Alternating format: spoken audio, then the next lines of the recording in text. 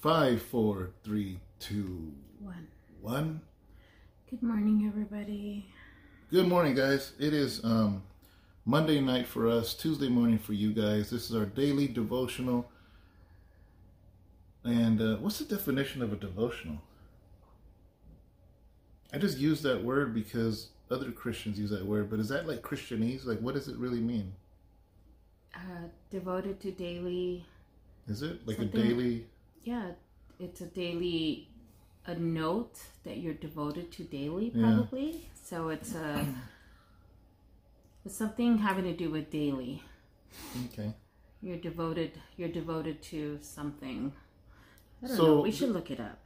This is relevant Bible talk. In case you're new, the reason we call it that is a lot of people want to learn the Bible. Definition. But when they read it, they're like, what does this have to do with me today? So we take biblical scripture, talk about it, the context of it, and how is that relevant to us now? How does that help you now? How does this verse or this passage or the scripture help you now? What's devotional mean? Okay, devotional definition. Let's see. Oh, right there. What do you mean by devotional? Devotional books. Well, that's different. Yeah, it doesn't say. We're going to learn today. We sure are. It doesn't say nothing. That's weird. I guess we're using a word. A short worship service. This isn't a short word. Well, I guess. We been using a word that has no meaning? Devotional. Yeah, in a short, simple teaching. Yeah. What's a devotional is a short, simple teaching on a Bible verse or biblical topic. It's a single truth from a Bible that God has taught you and wants to teach others. Oh. What is another word for devotional? Good. I'm glad. Reverential, devout, godly, holy, divine, religious. Okay. I'm glad we learned what devotional meant. Okay. 504 videos in. So. All right. Look at this bookmark. Pretty cool. Look at that. It moves. Luke, I am your father. So, guys, today we're just going to dive right in. Is that all right? We're going to talk about some scripture. Man, it's been a busy day, sort of. Well, for you, definitely. For me. Hopefully you guys watched the Paul interview, but maybe we interviewed each other because Sharon says I talked a lot. But you know what? I will say this. There was one part where Paul says, let me ask you a question, David. So he did ask me a question. So you answered for like almost half an hour? No. Okay. No. I was like, David, you talked and talked. So and talked. So maybe I'm not gonna call them interviews. Maybe they're gonna be discussions. So you're saying that you're gonna keep talking? No, but because I again, an interview is. But you had even said that you did not want to call them interviews in the first place because they're testimonies. Yeah. You know. But I think discussion. So make up your mind. I don't know. Now we got to look at more definitions. Oh my gosh. Because interview, honestly, is like somebody questions and somebody answering. Questions and somebody answering. A discussion is two people discussing a topic. And then the testimony is you don't say nothing. You just let the person talk the whole time. So that sounds boring. And interview sounds boring. I like discussion better. How about just one-on-one with such and such? That's a discussion. Yeah. Why are we staring at each other? I don't know. So anyways, guys, hopefully you enjoyed it. And we have by the time you see this, we have another discussion, very important to my heart, about solitary confinement, and that's going to be in a few hours if you're watching this. Yeah, you early. guys don't want to miss that one, guys. So, but yeah. I didn't even really want to sit around to hear them talk about that one. We are going to dive right in, guys, and this is what we do. This is what we do best. And what are we going? Where are we Romans, the book of Romans. Come here, chubby cat. Take your spot, chubby cat. She did. She took her spot. Romans what? Romans chapter 5, verse 8. Verse 8. One little baby verse. Okay, mine is all crunched up, but... Okay, crunched up with what? It's okay, but I think it's right here. Okay. I can go 6, 7, and 8. That's fine. All right. Go for it. Romans chapter 5. I ain't scared. Verse 6, 7, and 8. 8 is the meat of what we're getting to, but we're going to read 6 and 7. Paul says to the Roman church, he says, "For when we were still without strength, in due time Christ died for the ungodly. For scarcely for a righteous man will one die, yet perhaps for a good man someone would even dare to die. But God demonstrated his own love toward us in that while we were still sinners, Christ died for us." Wow, it says it completely different on here. Okay, Romans 5, 6 through 8, out of the Message, because David reads out of the New King James. It says, Christ arrives right on time to make this happen. He didn't and doesn't wait for us to get ready. He presented himself for the sacrificial death when we were far too weak and rebellious to do anything to get ourselves ready. And even if we hadn't been so weak, we wouldn't have known what to do anyway. Whoa. We can understand someone dying for a person worth dying for, and we can understand how someone good and noble could inspire us to do selfless sacrifice. But God put his love on the line for us by offering his son in sacrificial death while we were of no use whatever to him. Wow. That's heavy. It says it's so different on here. There's one part, I don't know why, but this part made me think of something. Where's it at? That talking about Jesus, he presented himself for this sacrificial death when we were far too weak and rebellious to do anything to get ourselves ready. I don't know why when I read that we were too weak to even help ourselves. Have you ever seen pictures of the birds and stuff in when oil is spilled in the ocean? Yeah. And the animals are just completely covered and there's nothing they can do. Somebody has to go and they literally take like dish soap. They take Dawn. Yeah. It has to be Dawn. That's the only thing that they can use to really clean them up. Mm-hmm. And I remember it was a brand, and these birds are completely covered in this black oil that they can't take off. They can't fly, they can't do anything. And what happens is they eventually just die because they can't eat, they can't drink water, and they die. It takes somebody, because they're too weak to do it themselves. It takes somebody to get them and wash them. In the same way, you and I are so weak, and we were so weak, so rebellious in our sin, like that muck.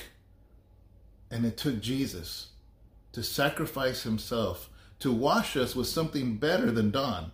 He washed us in his precious blood. He's our only Dawn.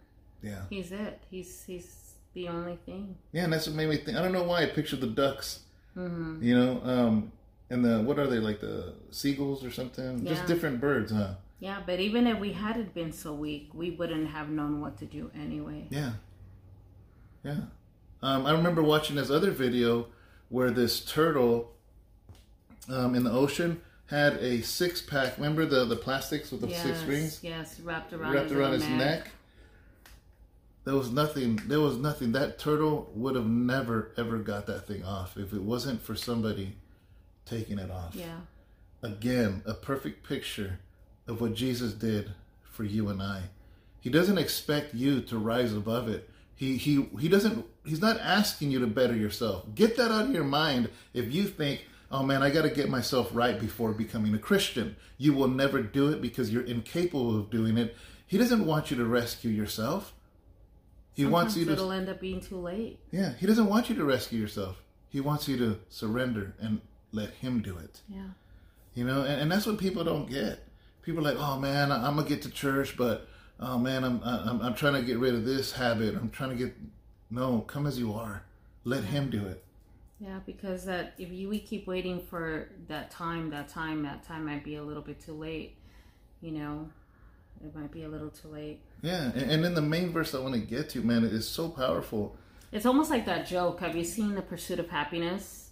Yeah. In The Pursuit of Happiness with the little boy. I just watched that. Yeah, when the little boy tells a joke to the dad at the end of the movie, and he says, about the man who's on the boat who falls over. Yeah. And he says, Dad, he sends somebody, he goes up to heaven and he drowns and he goes up to heaven and he says, well, God, why didn't you send somebody, to save me?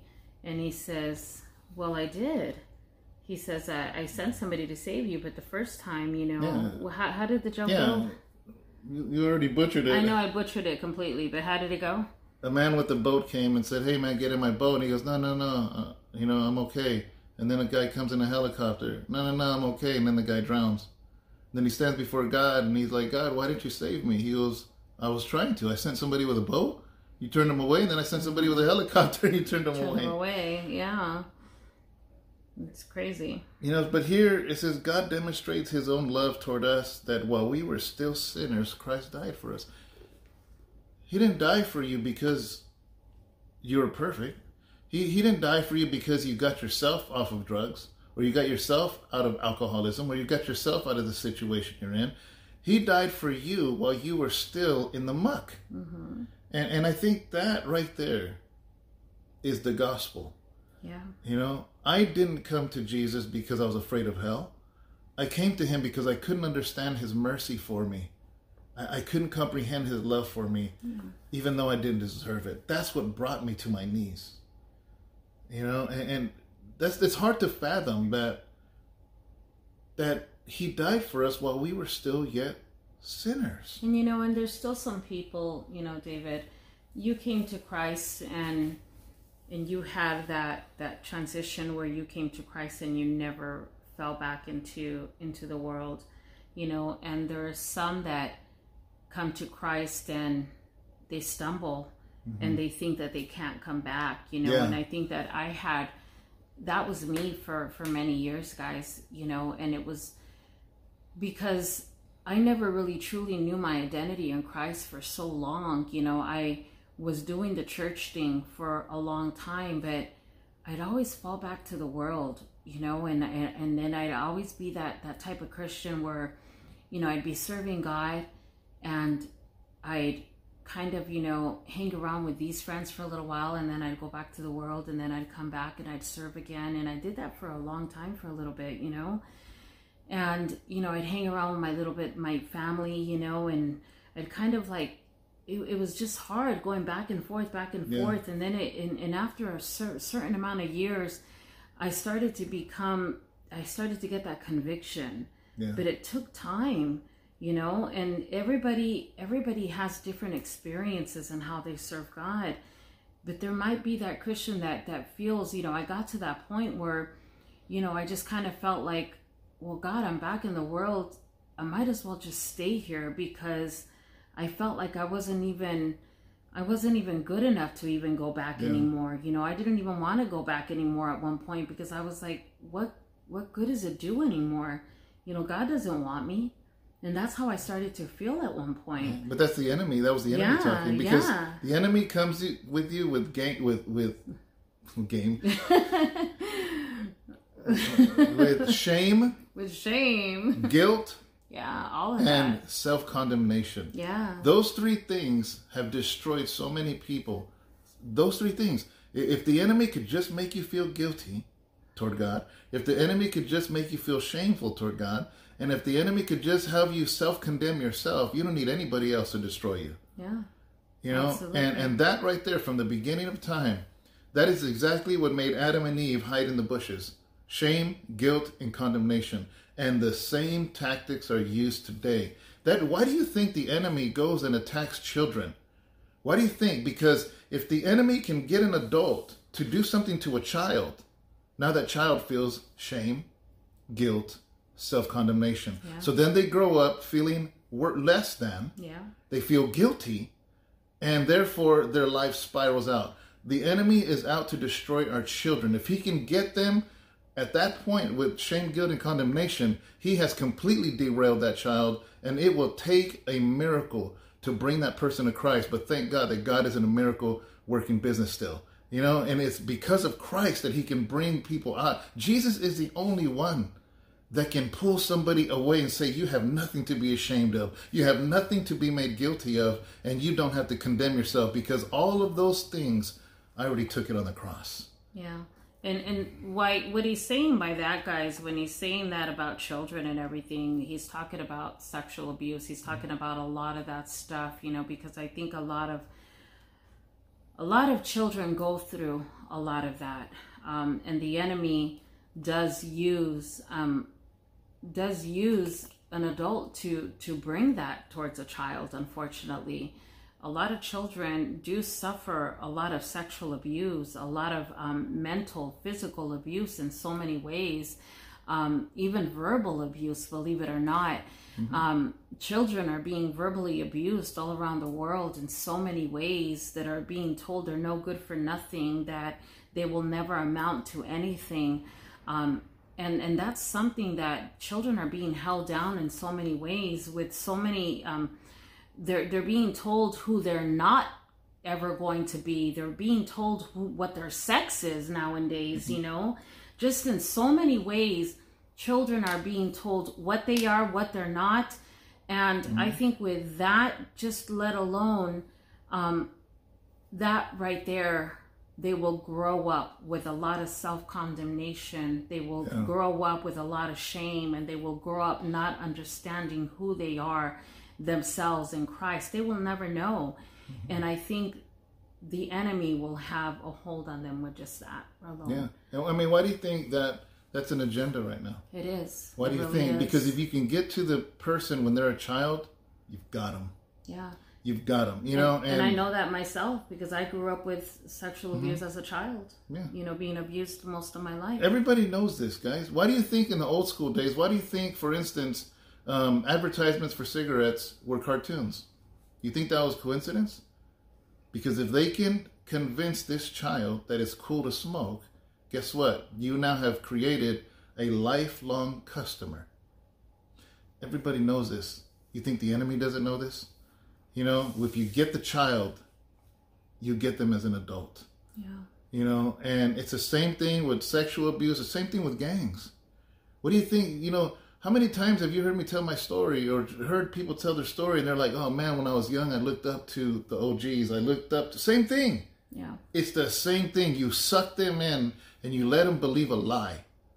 And all of a sudden that child is told, I got to hate the people from that side. And you never even question it, because it's ingrained in you so much. And it takes Jesus to break that bondage.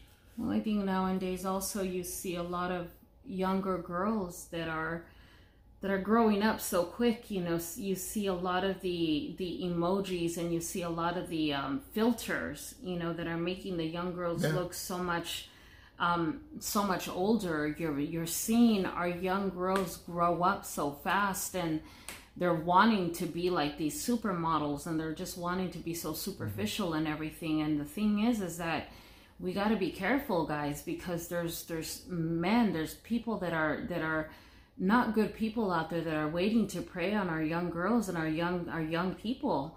And there's so much human trafficking that is going on out there. It's just a crazy world what we have out there in the world of this whole social media that's going on. We just don't know who's watching our children, and we got to be careful with the things that we're putting out there with our children. Yeah. You know, if we're exposing our children and we think that we're having fun, and we're putting, you know, lipstick and putting makeup on our children at such a young age, and we think like, oh my God, look how cute, and we're putting them out there, we're exposing them. We got to be careful, guys, you know, because what we're doing is we're we're exposing our children a little too much. Let them be the kids that they are. Let them grow up in their own time and everything. Don't be too quick to put them out there, to expose them. Always be on top of the things that they're doing. Always be aware of what they're doing. Check their phones, check their media and the things that they're doing on their laptops and everything. We just got to be on top of them right now in these times. Yeah, I agree. So yeah, just remember this verse is very powerful, and if we just skim through it, you can't skim through it. I'll say it, and I'll say it again. I'll say it a million times. You cannot read Scripture the way you read the newspaper. You cannot read Scripture the way you read Google. Scripture is life. Yes. It's the living Word of God. Every single word is there to empower you, to encourage you, to lift you up, to speak life into you. Do you understand what this verse is saying? It is saying that while you were still at your worst, right now, picture yourself in the worst situation you've ever been in. Right? And think of the worst thing you've ever done. Maybe nobody even knows. The worst thing. Think of that moment. Right there. This was what the scripture saying, that he loved you right then too. That he died for you while you were in that. That is why when we give our life to the Lord, that is why we should be grateful. That is why we should say, man, God, thank you for the salvation that you have given me. Amen. Because you loved me at my worst. And because you love me at my worst, I will love you with my best. And it's like sometimes people don't get it, man. We're not here to play church. We're not here to do nothing. We are here to worship a Savior that saved us out of that oil slick and washed us and took us like they take the bird. And they're so gentle with those birds. Have you seen them? Yeah, they are. They're so gentle with the birds. One at a time. Yeah, as they're taking that oil off. What do you think the Lord Jesus did with you? He's taking that stuff off. He died for us, guys. He died for us. So how about we live for him? Guys, we don't say this. We're not two people who say this that we haven't been there. I wouldn't be here saying this if I haven't been there. I say this because somebody can easily say, well, what do you know, Sharon? You haven't been there. No, yeah, I have. I've been that little girl. I've been that little girl that's been broken into pieces. I was that little girl, and I say this also as a mother, because I have been the protector. I've been that little girl that Jesus pulled out of the muck. I was that little girl with all that oil, and I know what that feels like, guys. I know what it feels like to be the victim of abuse, of sexual abuse, of verbal abuse, of physical abuse, of all of that. And he pulled me from all of that, guys, of rape and just from being broken, guys. And a lot of people see me now and they see me smile and they see me happy and they see the woman that I am today, and they'll be like, I can't believe that you've ever been through all the things that you've been through. But that's only God, guys. It's only him. I couldn't be the person that I am today without him. When people tell me, I am so complete in him, everything that I am is I'm just beyond blessed because he has completed me. I'm like, I can't even find the words sometimes to say, because I don't even know what to say sometimes because of all that he's done in my life. And I think that's why when I do the things that I do it out of the love I have for Jesus so much, because I just get so happy to do everything that I do for him, because I just want to do so much for him because of all that he's done for me. And man, I say that this is why I say that I can say that everything that I can say is because I've been there. So I hope that, I hope that somebody doesn't get offended because I have been there. Yeah, I think anything we speak on, you know, I didn't get raised with the silver spoon in my mouth. I have both my mom and my dad. I do have that. I'm so grateful and I'm thankful for the example my dad set on how to be a man. You know, so many men that I know never had a man to show them what it's like. What does an example of a man look like? You know, but I had hardships in other ways, and a lot of them were caused by me, my decisions. But nevertheless, they became hardships, and they were hard lessons to learn. You know, and just a lot of pain and anguish, pain that I brought upon myself, and pain I brought upon those that love me, and others. You know, and I'm 49 years old, man, and I feel like I gave my life when I was to the Lord when I was 32, and I wish I would have given my life to the Lord a lot younger. It took me 32 years of being a knucklehead to finally come to the realization that there's a God in heaven that truly loves me, and no matter what I do, he wasn't going to hate me. You know, I remember thinking at one point, God, you must hate me by now. For sure you hate me. You know, and he doesn't, guys. You know why? Because he says, I have new mercies for you each and every day, and I have good thoughts toward your future. That's what the scripture says. So whatever you did today, tomorrow, he's going to have a brand new mercy for you. That's how forgiving he is. You cannot even begin to comprehend his mercy, his love, his forgiveness. How can you not run to a Savior like that? Yeah, and sometimes you don't understand why, and you're just like, why, Lord? Why me? Why me? Yeah, why'd you choose me? Like, why me? You know, and every day, you know, you just wake up another day and you just say, like, me again, Lord? Like, why me? Mm-hmm.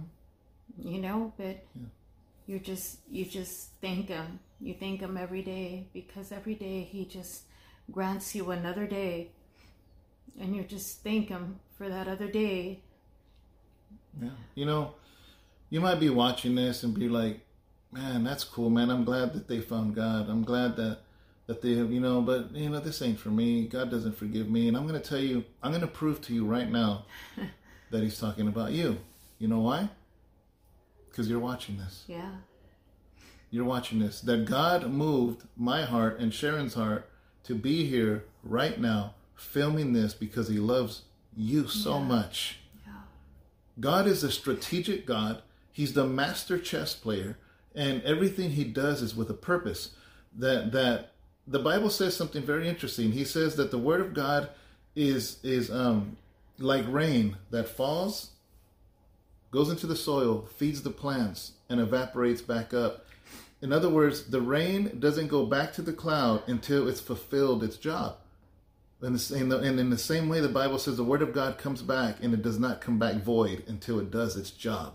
And right now, this is what this is God gives a message to us, and we pour it on you. It does its job, and maybe it planted a seed in you, or maybe you had a seed, and boom, your seed just got watered in Jesus' name. Yeah. And now it comes back up to him again.